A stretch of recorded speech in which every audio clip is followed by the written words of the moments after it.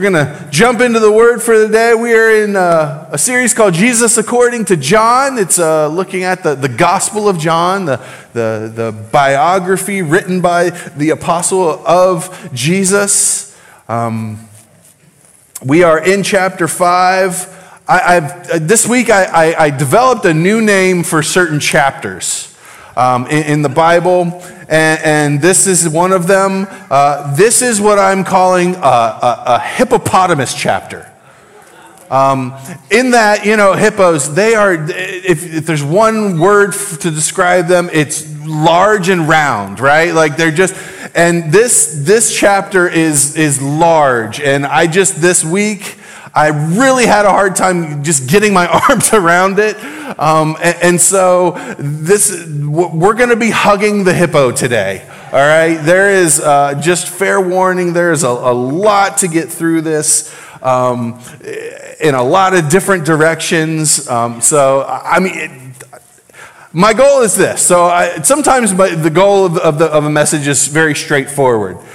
Today, I have a couple of goals, but they're not super concrete goals, okay? I'm hoping today, as we spend time in His Word, a couple things happen. One, that we wonder at the mystery of the nature of God. All right? Sometimes we study, and the end result is understanding.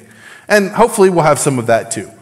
But there are some things, as we're going to talk about today, there are some things that the goal isn't understanding, the goal is wonder, is appreciation, right? When you go to a magic show, you don't go to understand how they do the magic. You go to wonder at the magic, right?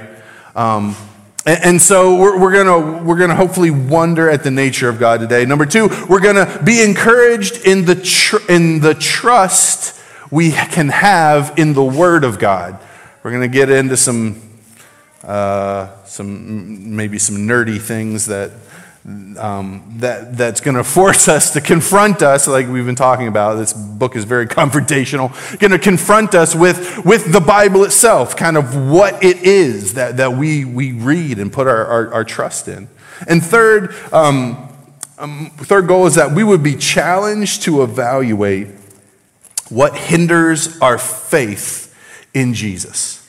Because at the end of the story, Jesus does just that to the Pharisees, and there's some, I think, analogies or some hard questions I think we need to ask ourselves. So with that, I'm going to pray, because this certainly needs a prayer, and then we're going to jump in. God, we thank you for your word. Lord, I ask that you would open our hearts, open our minds to hear from you. God, would you give us the understanding to know what we need to understand, the wisdom to know the parts that we just need to accept and we can wonder at. Lord, I just ask that you would help me to speak clearly and think clearly as we dive into your word. Amen. Okay, so John chapter 5. We'll start right off, and it gets bad real quick. John chapter 5, verse 1 through 4. So we're going to put up verses 1 through 4. After Jesus returned to Jerusalem for one of the Jewish holy days, and inside the city, near the sheep gate, was the pool of Bethesda with 5 covered porches. The crowds of sick people, blind, lame, and paralyzed, lay on the porches.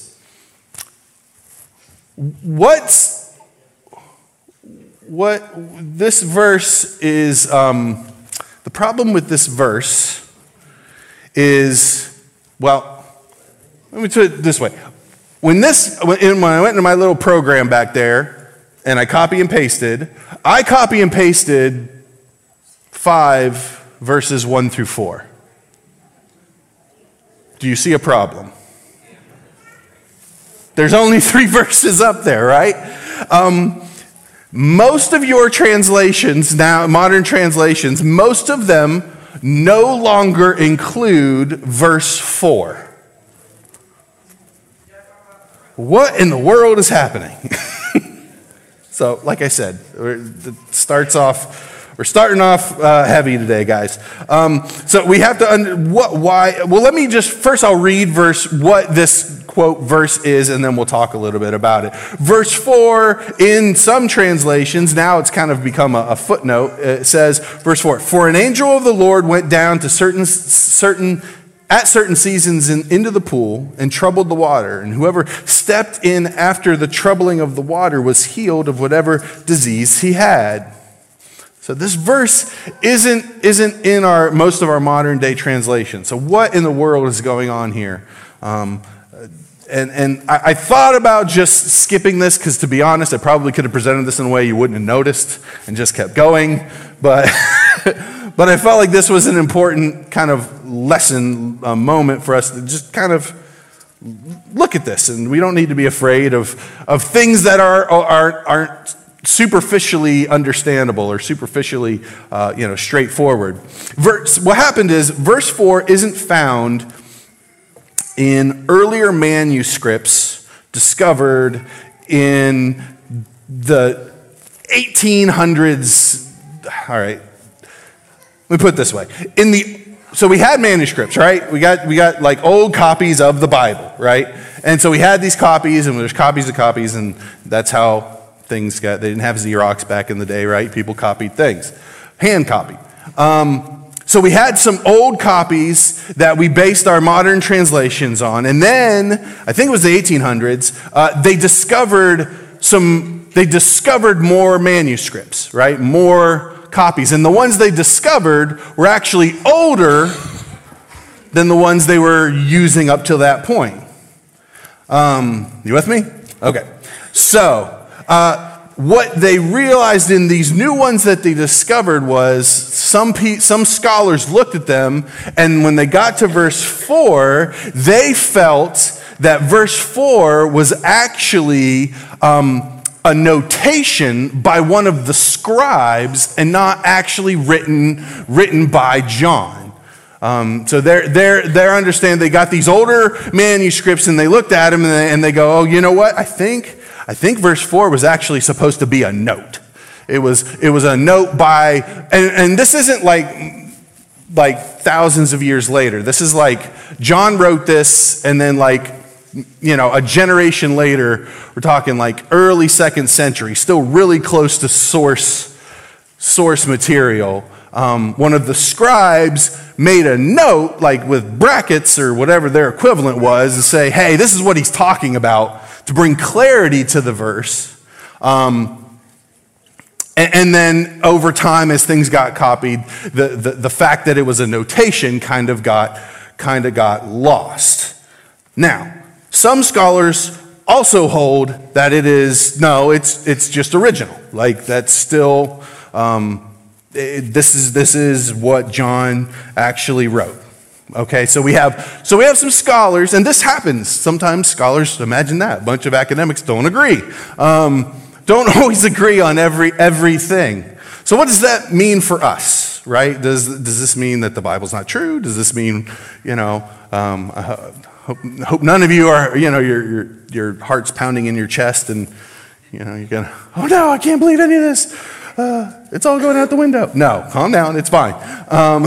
Some scholars hold it's original, some don't. Here's one thing to remember. No one is arguing that the verse or the notation isn't true. This was, there was a tradition, a belief, or a reality that an angel would stir up the waters from time to time and people would be healed. You can find source data even outside of scriptures from that time that confirm that, all right? What we have here is this doesn't need to be a crisis of trust in the Bible. Actually, quite the opposite. The fact is that this minutia is the type of translation issue that shows just how accurate our translations are. That this is what we're talking about. When you really get down to it, when people want to challenge the reliability of Scripture, these are the kinds of things that they're referring to, even if they're not. They don't go into a lot of detail, one, because they probably actually don't have firsthand knowledge of what these discrepancies are. The other is, when you get down to it, we're talking about very, very minute misunderstandings within our translation, right? We have to understand, we read, the Bible was not written in English, right? Obviously, we all know that. It wasn't written recently. So we read translations of the Bible, and they are incredibly accurate, but they are translations. And we need to understand that. And with that comes the understanding that there are certain words that it was originally written in that we literally don't have a word for, right? So there's no such, people argue about translations. Well, is it literal or is it not? Well, there's no such thing as an actual word-for-word translation of the Bible. It doesn't work like that because the words aren't one-to-one, right? We have a different set of words than Greeks did, and certainly than the Hebrews did. And so it is a translation. It's a conveyance, a very accurate conveyance of the truth and the meaning of the Scripture, okay? And that hopefully can give you, hopefully that's a satisfactory answer. If you have more questions, love to talk about it. We can email this week. But I didn't want to just skip over that, that we have an incredibly reliable Bible, and we don't need to be afraid when we notice weird things like this. We can look into them, and there's good reasons that we can still trust that what we're seeing is reliable. How about that for the first 3 verses? All right. That's not really what I wanted to talk to you about today. It was just kind of a road bump we had to hop over. Okay, so now we're going to get into the actual story of John 5. One man was there. So we're at this pool, right? We now know that there's either because of John or because of a scribe, we now know that there's this pool and that there is a belief that there was an angel that would come every once in a while and stir up the waters, and the first one in the pool got healed, okay? There's a man who had been ill for 38 years. Now, they include this, his age, for a specific reason. There was a lot of hucksters back then, right? People would feign illness. Have anybody seen Trading Places? It's okay, you can admit it. I know it's not the holiest movie in the world, but there's a scene at the beginning where Eddie Murphy is he's panhandling, and he's on a little skateboard thing, and he's got his legs, he's pretending he has no legs, right? And the cops come and they lift him up, and he's like, "Oh, praise Jesus, I'm healed." His legs come out. He didn't invent that, right? That's not a New York City exclusive kind of thing. That's been going on since literally the beginning of time. And so the writer includes his age because nobody's running that scam for 38 years. Right? It was a verification of the authenticity of his handicap. That's why that his age is in there. It says in verse 6, when Jesus saw him and knew he had been lying there a long time, he said to him, "Do you want to be healed?" It's an interesting question. Seems like almost a silly question, doesn't it? And the man's answer is interesting, because his answer is not yes. If we go on to verse 7, he says, "Sir, I have no one to put me in the pool when the water is troubled. And while I'm going another steps down before me, someone jumps in ahead of me." So he doesn't say yes. Jesus asked him. He doesn't say yes. He gives a reason why he can't. Right? Because in his mind, there's only one way for him to get healing, and that is this exercise, this thing he's got to do that he physically isn't able to do. And what Jesus does here is he uses this opportunity to demonstrate the fact that his type of, Jesus type of healing is different than every other type of healing. That when Jesus heals someone, there's no requirement on your part, there's no limitation on your part that can exempt you from his healing. right? There was supposedly there was this man at least believed there was this potential for healing at this pool, but his limitations were too great for him to overcome to receive the healing. And Jesus comes to him and look at how Jesus deals with it. He skips all of the parts of the man's limitations, and he just says, "Rise, take up your pallet and walk." We don't need to do all that. I'm Jesus, and we're just going to skip the things that you can't overcome. I'm going to take out of the way, and we're just going to get right to the healing. This is a beautiful picture of how Jesus ministers to us. He loves us, and he's powerful enough to overcome any limitations that we have. So much of the time in our own lives, if you're anything like me, where there's things you're struggling with, and my objection or my doubt in God's ability to move is always my own limitations. Right? I don't know if God can forgive me of this because I'm too untrustworthy that I'm not going to do it again. Or I don't know if God could use me in this way or that because I'm not, whatever, fill in the blank. I'm not smart enough. I don't have enough faith. I'm not, skilled enough. Whatever. Not talented enough. In Jesus' interaction with this man, he shows us that once Jesus is involved, our limitations don't really matter all that much because he's greater than all of them. It's a beautiful picture. But it's just the beginning of the story, really, because not only does Jesus heal this man, he also uses this situation to kick a hornet's nest, really. Pick a fight, maybe, is another way to say it. So the man gets healed, and he picks up and Jesus, and Jesus does this on purpose because he's Jesus, and he specifically tells the guy to do something that's going to cause the trouble. Like, it wasn't a coincidence, right? So, because it says Jesus tells the man you're healed, and he tells him to pick up his pallet and walk, right? Now, the problem with that was it was a Sabbath. And Sabbath meant there was, the Pharisees and all the Sabbath laws that they had. I think, if you've been around church around here, we've talked about this a number of times, how the Pharisees, the religious rulers, had all these rules about the Sabbath to make sure that we kept it holy. And so we had rules on our rules to protect the rules for the rules of the rules.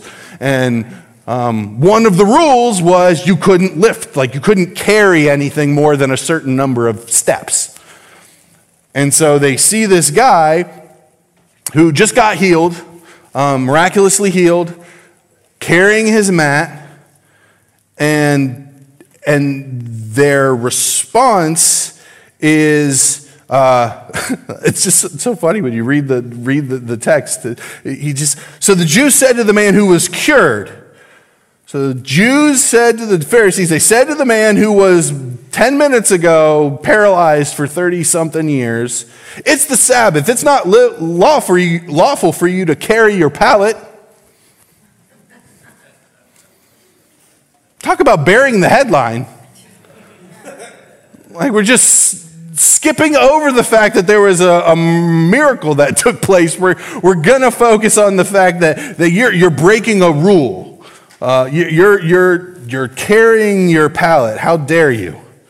And so they challenge the man. They ask him, who is this man that healed you, told you to break this rule? Now, the man who healed, he didn't know it was Jesus at that point because Jesus had kind of slipped off right after he healed him.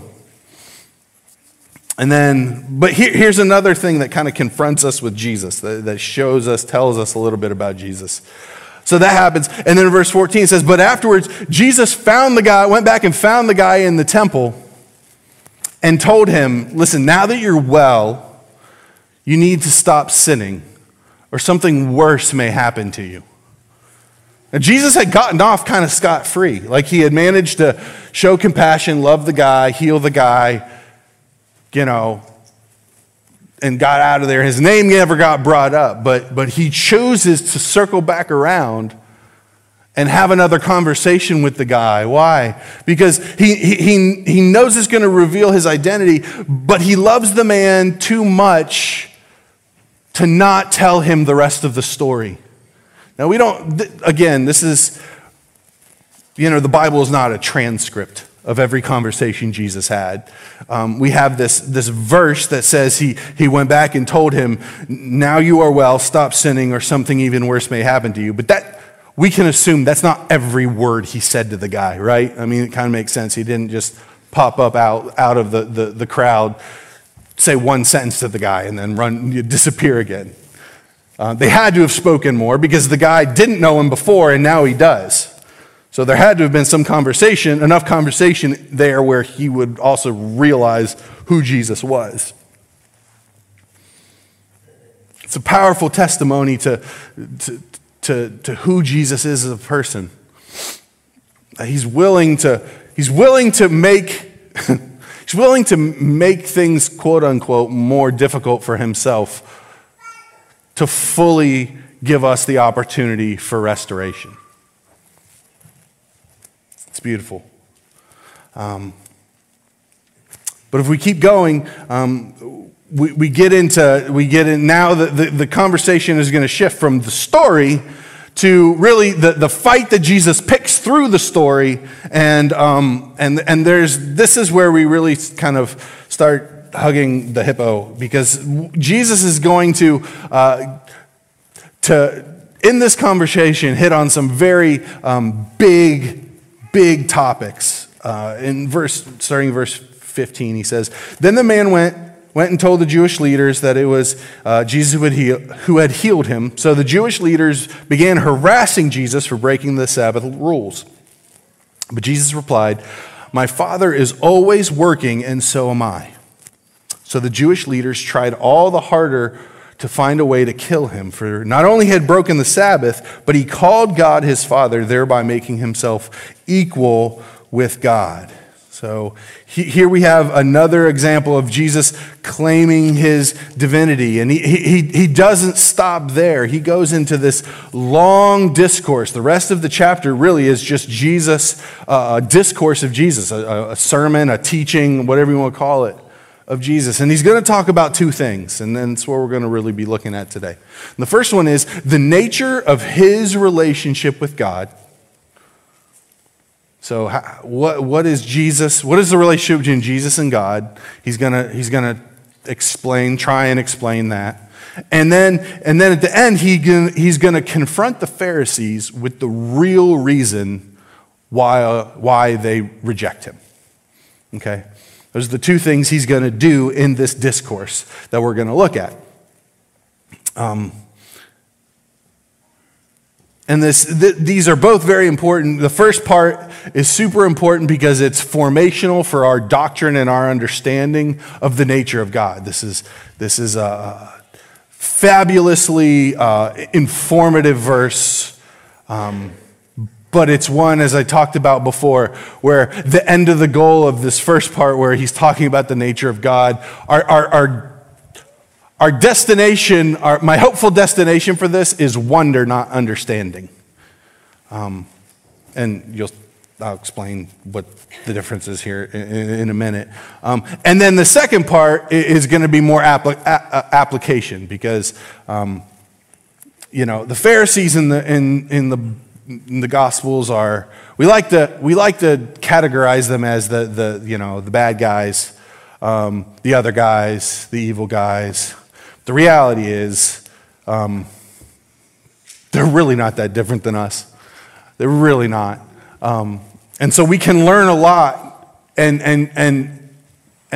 we can, especially when it comes to our own self-evaluation, how Jesus interacts, the questions he asks them are all questions we should always be asking ourselves.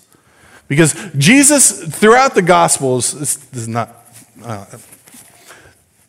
Jesus' interaction with the Pharisees, we always see as these harsh confrontations. But the reality is, even in those harsh conversations, his goal is the same as when he was talking with the woman at the well, or when he's talking with his disciples, or when he's, healing the paralyzed man. It's all the same motive. He is trying to give them the best opportunity to see him for who he is and believe.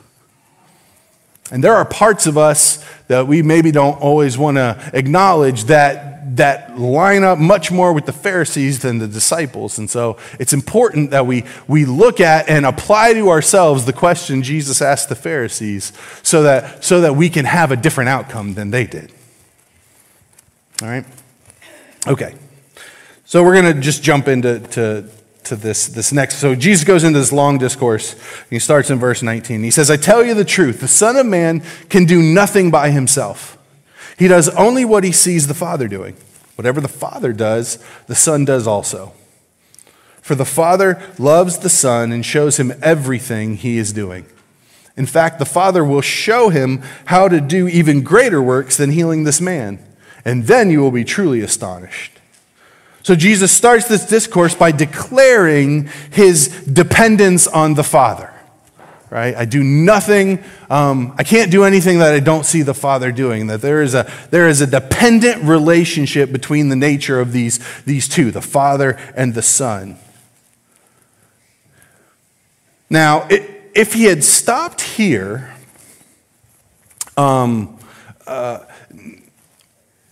there would be a whole lot of other options when it comes to spirituality in the world. Do you know almost every major religion in the world has a theology of Jesus? He is a part of their doctrine. And if Jesus had stopped right here, they would have a legitimate claim to what they believe about Jesus. So the Muslims believe that Jesus was a prophet, an important man, a man sent by God, a man who did miracles. The Hindus believe that he was a divine spirit, just not a uniquely divine spirit, because they're polytheistic. The Buddhists believe that Jesus was the embodiment of enlightenment.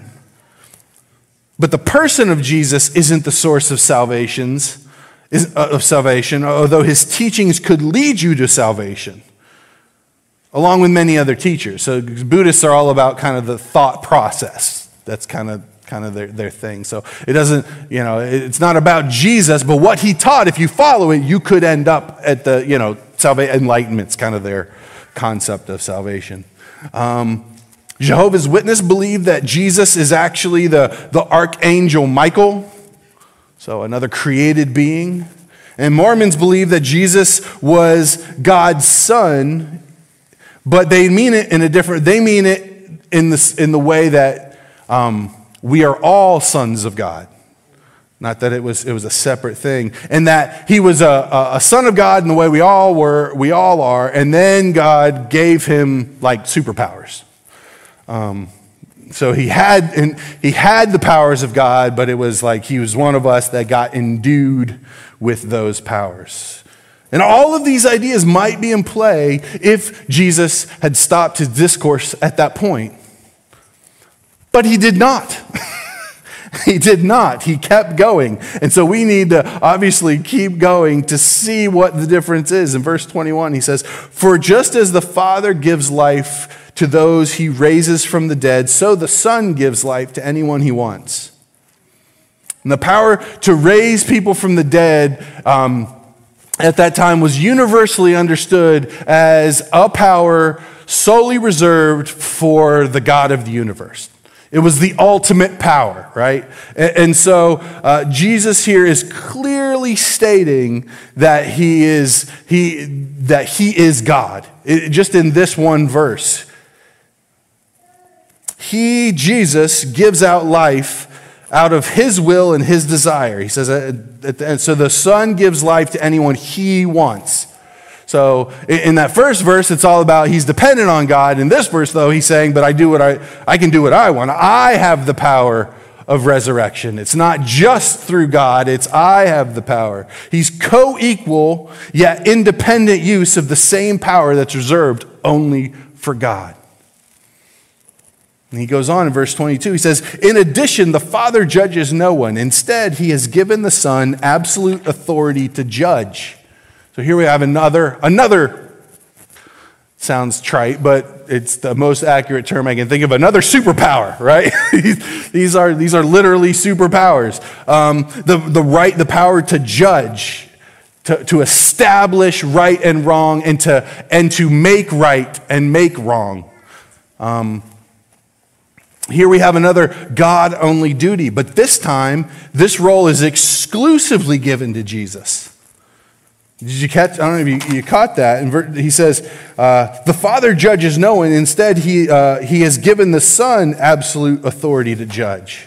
So here we have the Son having a God-only duty that the Father isn't a part of. Why did the Father give Jesus that role? Why did he give that to the Son?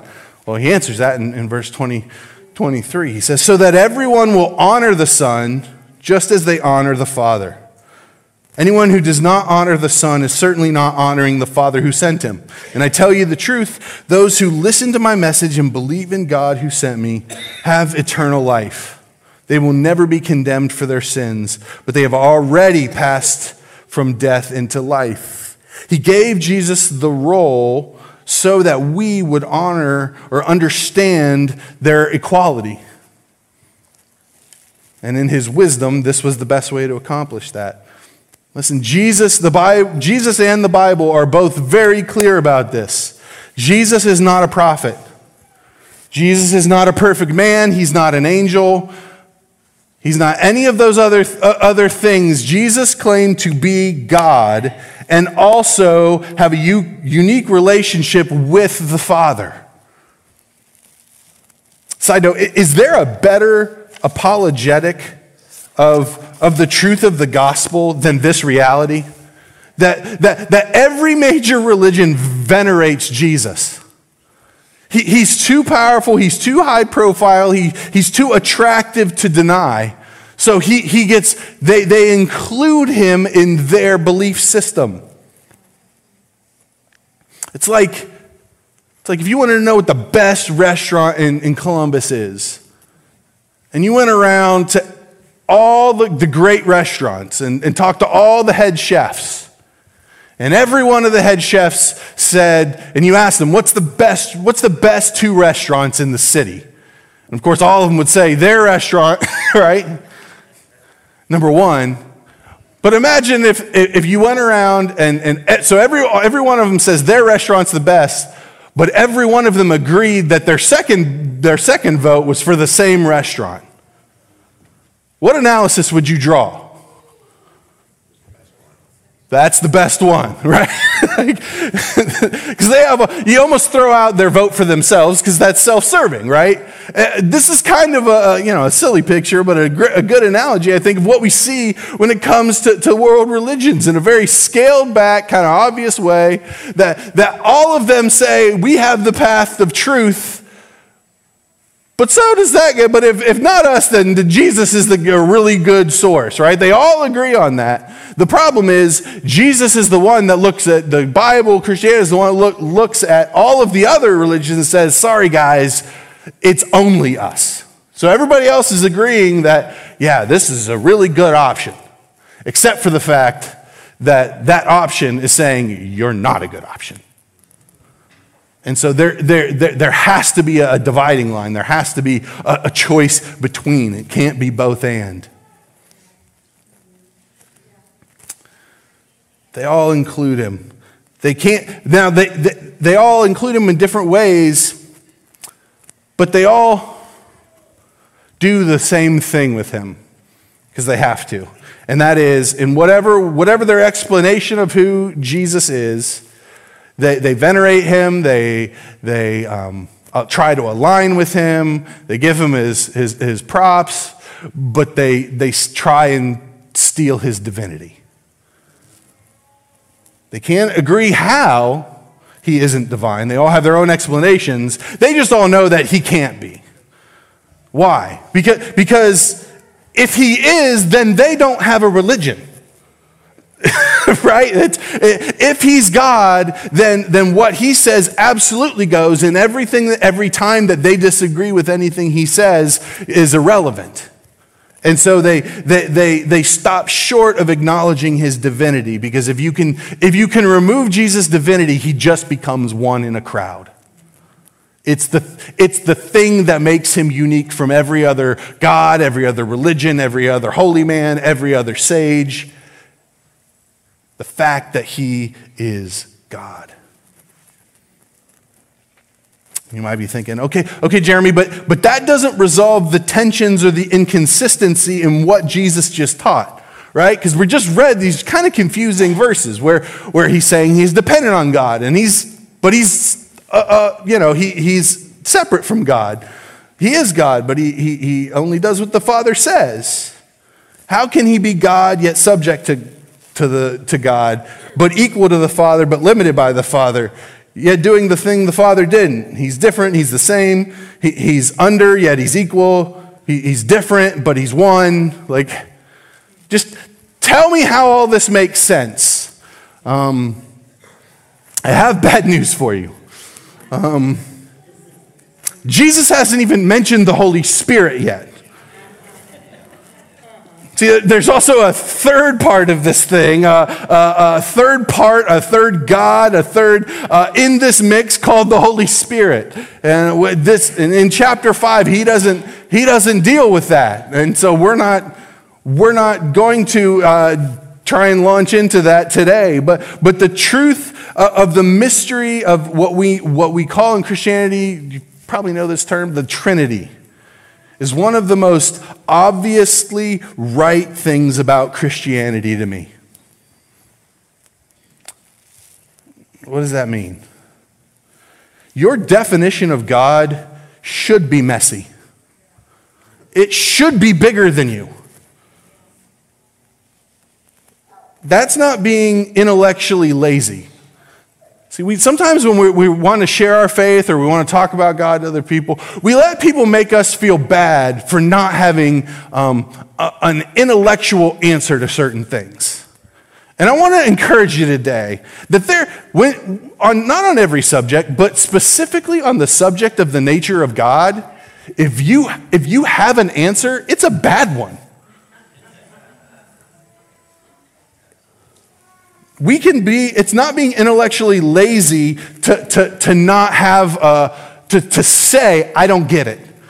To say that we don't have language for it. To say that we can't understand it. It's not intellectually lazy, it's being logically humble. We're talking about the nature of God.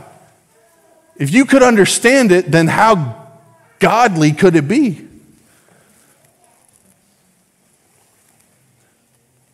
The nature of God is known as the doctrine of the Trinity. There's other doctrines as well, but this is the one that Jesus is kind of starting to help us understand in this discord. Just to kind of like start the conversation or help you kind of begin to form some ideas about it or think of it, wonder at it. Like I said, this is the part where our goal here is to wonder. I'm not trying to help us figure out the Godhead today, because that ain't gonna happen. But there's 7 statements, I'll give you real quick, that are all true statements. This is kind of the layout of Trinitarian thinking, roughly.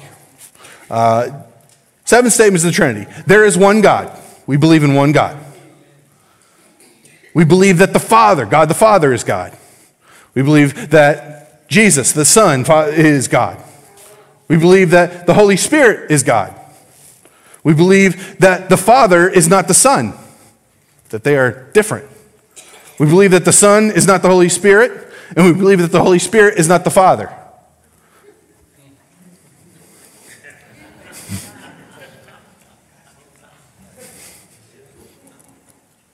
The math on that does not work. You're not wrong.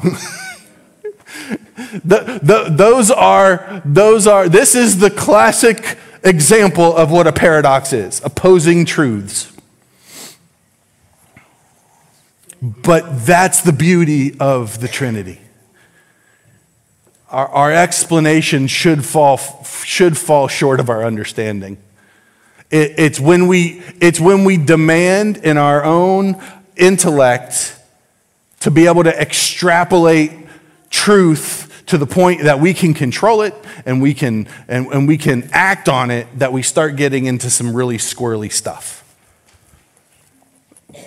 Many, it's my opinion, but many of your cults or distortions of Scripture, even some other religions, I think ended up where they ended up even on the front end in a noble attempt to just go too far to understand God. They just refused to they insisted on having a religion, not a relationship. And one of the dividing lines for me between the two is, see, in a relationship, a religion is a structure that you have to have complete control and complete understanding of. That's not true of a relationship. You can have a great, strong relationship with not a lot of control and not a total understanding. Raise your hand if you're in a healthy relationship in your life. Not all of them, but you have like healthy marriage. It's okay, you can admit it. And a healthy marriage. It's not perfect, but it's healthy. Do you think I'm in control of my marriage? Do you think I have total understanding of Shannon? No. But that doesn't negate the strength of the relationship. And that's the difference between religion and relationship. And that's why you have false religions that end up in these bizarre places, because they refuse to trust or let the structure and the understanding bow to the relationship. They insist on the structure and the understanding being over top of it. That's the way I look at those things. Anyway, so there's a little primer on the Trinity. Now, for the sake of time, and frankly so our heads don't explode, we're going to kind of skip to the next number of verses, and because before we go and run out of time, I want to look at Jesus' words to the Pharisees. Also, because so we've looked through 19 through 25, verse 24, verse 25 through verse 30. Is actually, we've basically gone over the same material, because what 25 through 30 is actually a restatement of 19 through 24, but flipped. It's what's called a chiasm. It's basically it's going to sound weird. Instead of rhyming words, a lot of times they would in ancient literature they would rhyme thoughts, logic. And so what we have in 19 through 30 is this chiasm. It's a logic poem, okay? And it starts in the middle. I know, weird. And so you put your main idea in the middle, and then you build out up and top these kind of progressive thoughts. And so this one matches this one, and this one matches this one, and this one matches this one, until it goes to the middle. That's what 5:19 through 30 is. It's a chiasm.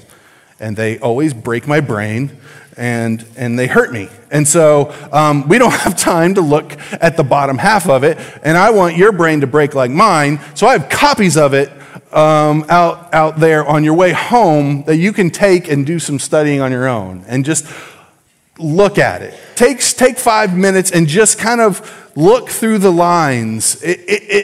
Again, if it doesn't spark wonder, just in the brilliance of the authorship and the writing of Scripture, I don't know what will. But you'll see, it's what we saw, but there'll be the second half is kind of like saying the same thing, but the inverse of it, if that makes sense. So I'm going to leave those for you guys to take home, and maybe this week take some time and look at that and kind of absorb it. But I want to keep going. So in verses 30 through 42, we're going to move on. Jesus basically lays out the reasons that they should believe him. He's talking to the Pharisees, right? And they're confronting him about the fact that he claims to be God and the fact that, he dared heal this guy on the Sabbath. And so he's laying out the reasons why they should believe him. And he gives 3 reasons. First one is John the Baptist. John the Baptist was a super influential. We don't fully, I think, appreciate how big a deal John the Baptist was in their culture at that time. And his whole sole job was to gather everybody's attention and then go, and there's the Messiah. So John was a reputable witness, right? So he mentions John. And then he also mentions that his teachings and his miracles. He's like, if that's not enough, I healed a dude. What else do you need from me? He points to his miracles and his teaching as reasons why they should believe in what he's saying. And then the third reason he gives is he says Moses, but what he's talking about is the law. He's basically saying the whole Old Testament points to me. I'm the Messiah. It's supposed to be me. So those are the reasons why they should believe in the name, but they still reject him. Right? And he knows that. And so this is what he's confronting them with. And this is where he's also going to confront us. All right?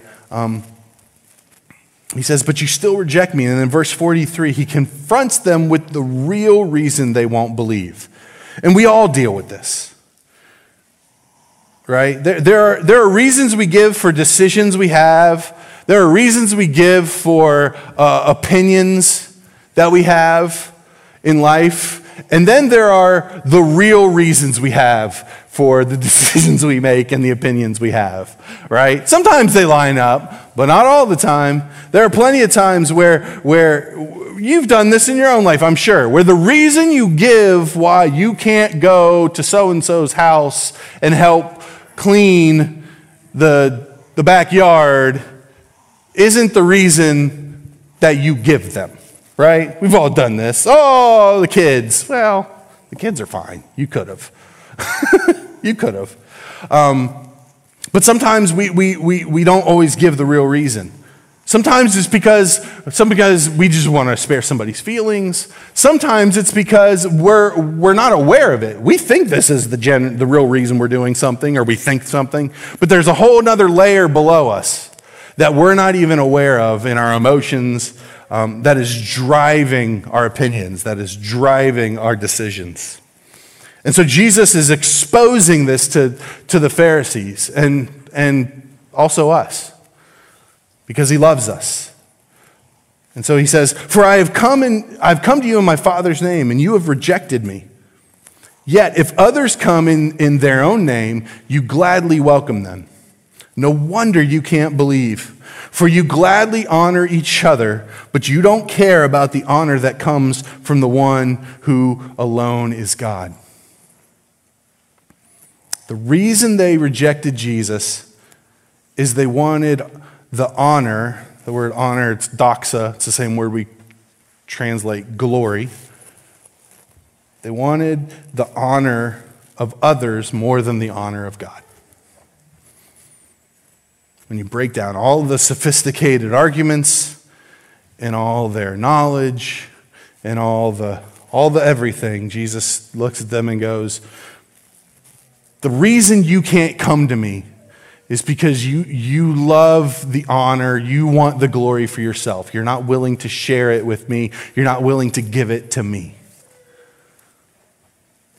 And the reason we struggle today to obey, to worship, and to follow Jesus hasn't changed in 2,000 years. We still don't want to honor Jesus at times because we want the glory for ourselves. At the end of the day, that is the heart of much of what drives us, especially our sin and our rebellion. What we say is, I'm just struggling to believe, and the reality is, no, you're struggling to want to believe. Because if I want to believe that, then that means that I am no longer at the center of this thing. It means God is. And we have to choose, because we can only truly, at any given moment, in any given decision, we can only seek the honor of one or the other. You can only seek the honor for yourself, the glory for yourself, or you can seek it for God. You can't do both at the same time.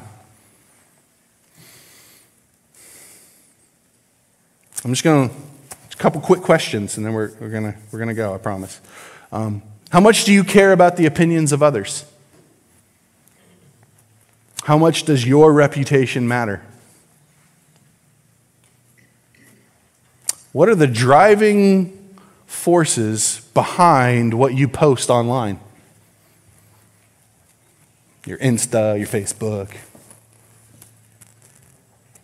Not what do you post, why do you post it? What is the reason behind the stories that you tell your friends and your coworkers? So when we tell stories, when we just share our lives, we're very selective, right? There's always a reason we're choosing the stories that we choose. And it can be a powerful evaluation tool to look through your last week. And every story you told, I told this guy about that, I told this guy about that. Here's a shortcut. Which ones do you keep repeating? And really look and ask the Lord to reveal, why am I sharing this story? Why is it so important that I tell everybody that I had a headache on Thursday? Why is it so crucial that I make sure everybody knows I'm busy, busy, busy, busy? Why is it so important that I just so happens to come up, I bought a new car, whatever it is?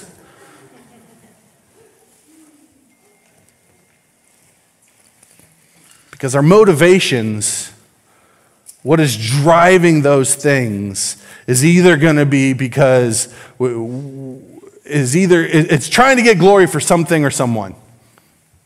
And it's crucial that we start to be honest about what that is, so that we can make an informed decision of who we're giving glory to with our lives. And this is where John leaves us.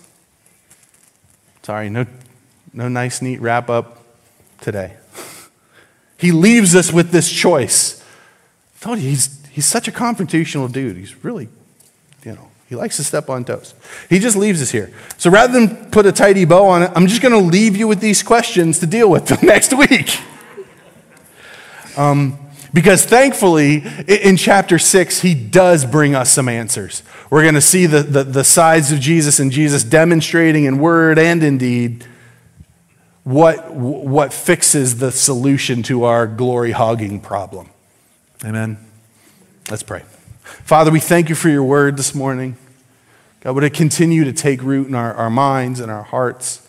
May it spark, even this week, just fruitful conversation amongst each other, amongst those that we run in our own circles. God, would you continue to open our eyes to the wonder of your scripture, of your truth, of the vastness of just your nature. Lord, we didn't even scratch the surface of one part of one little toe of the hippo this morning. But we thank you for showing us so much of yourself that it does overwhelm. We pray these things in your name. Amen. Amen. Happy Sunday. See you next week.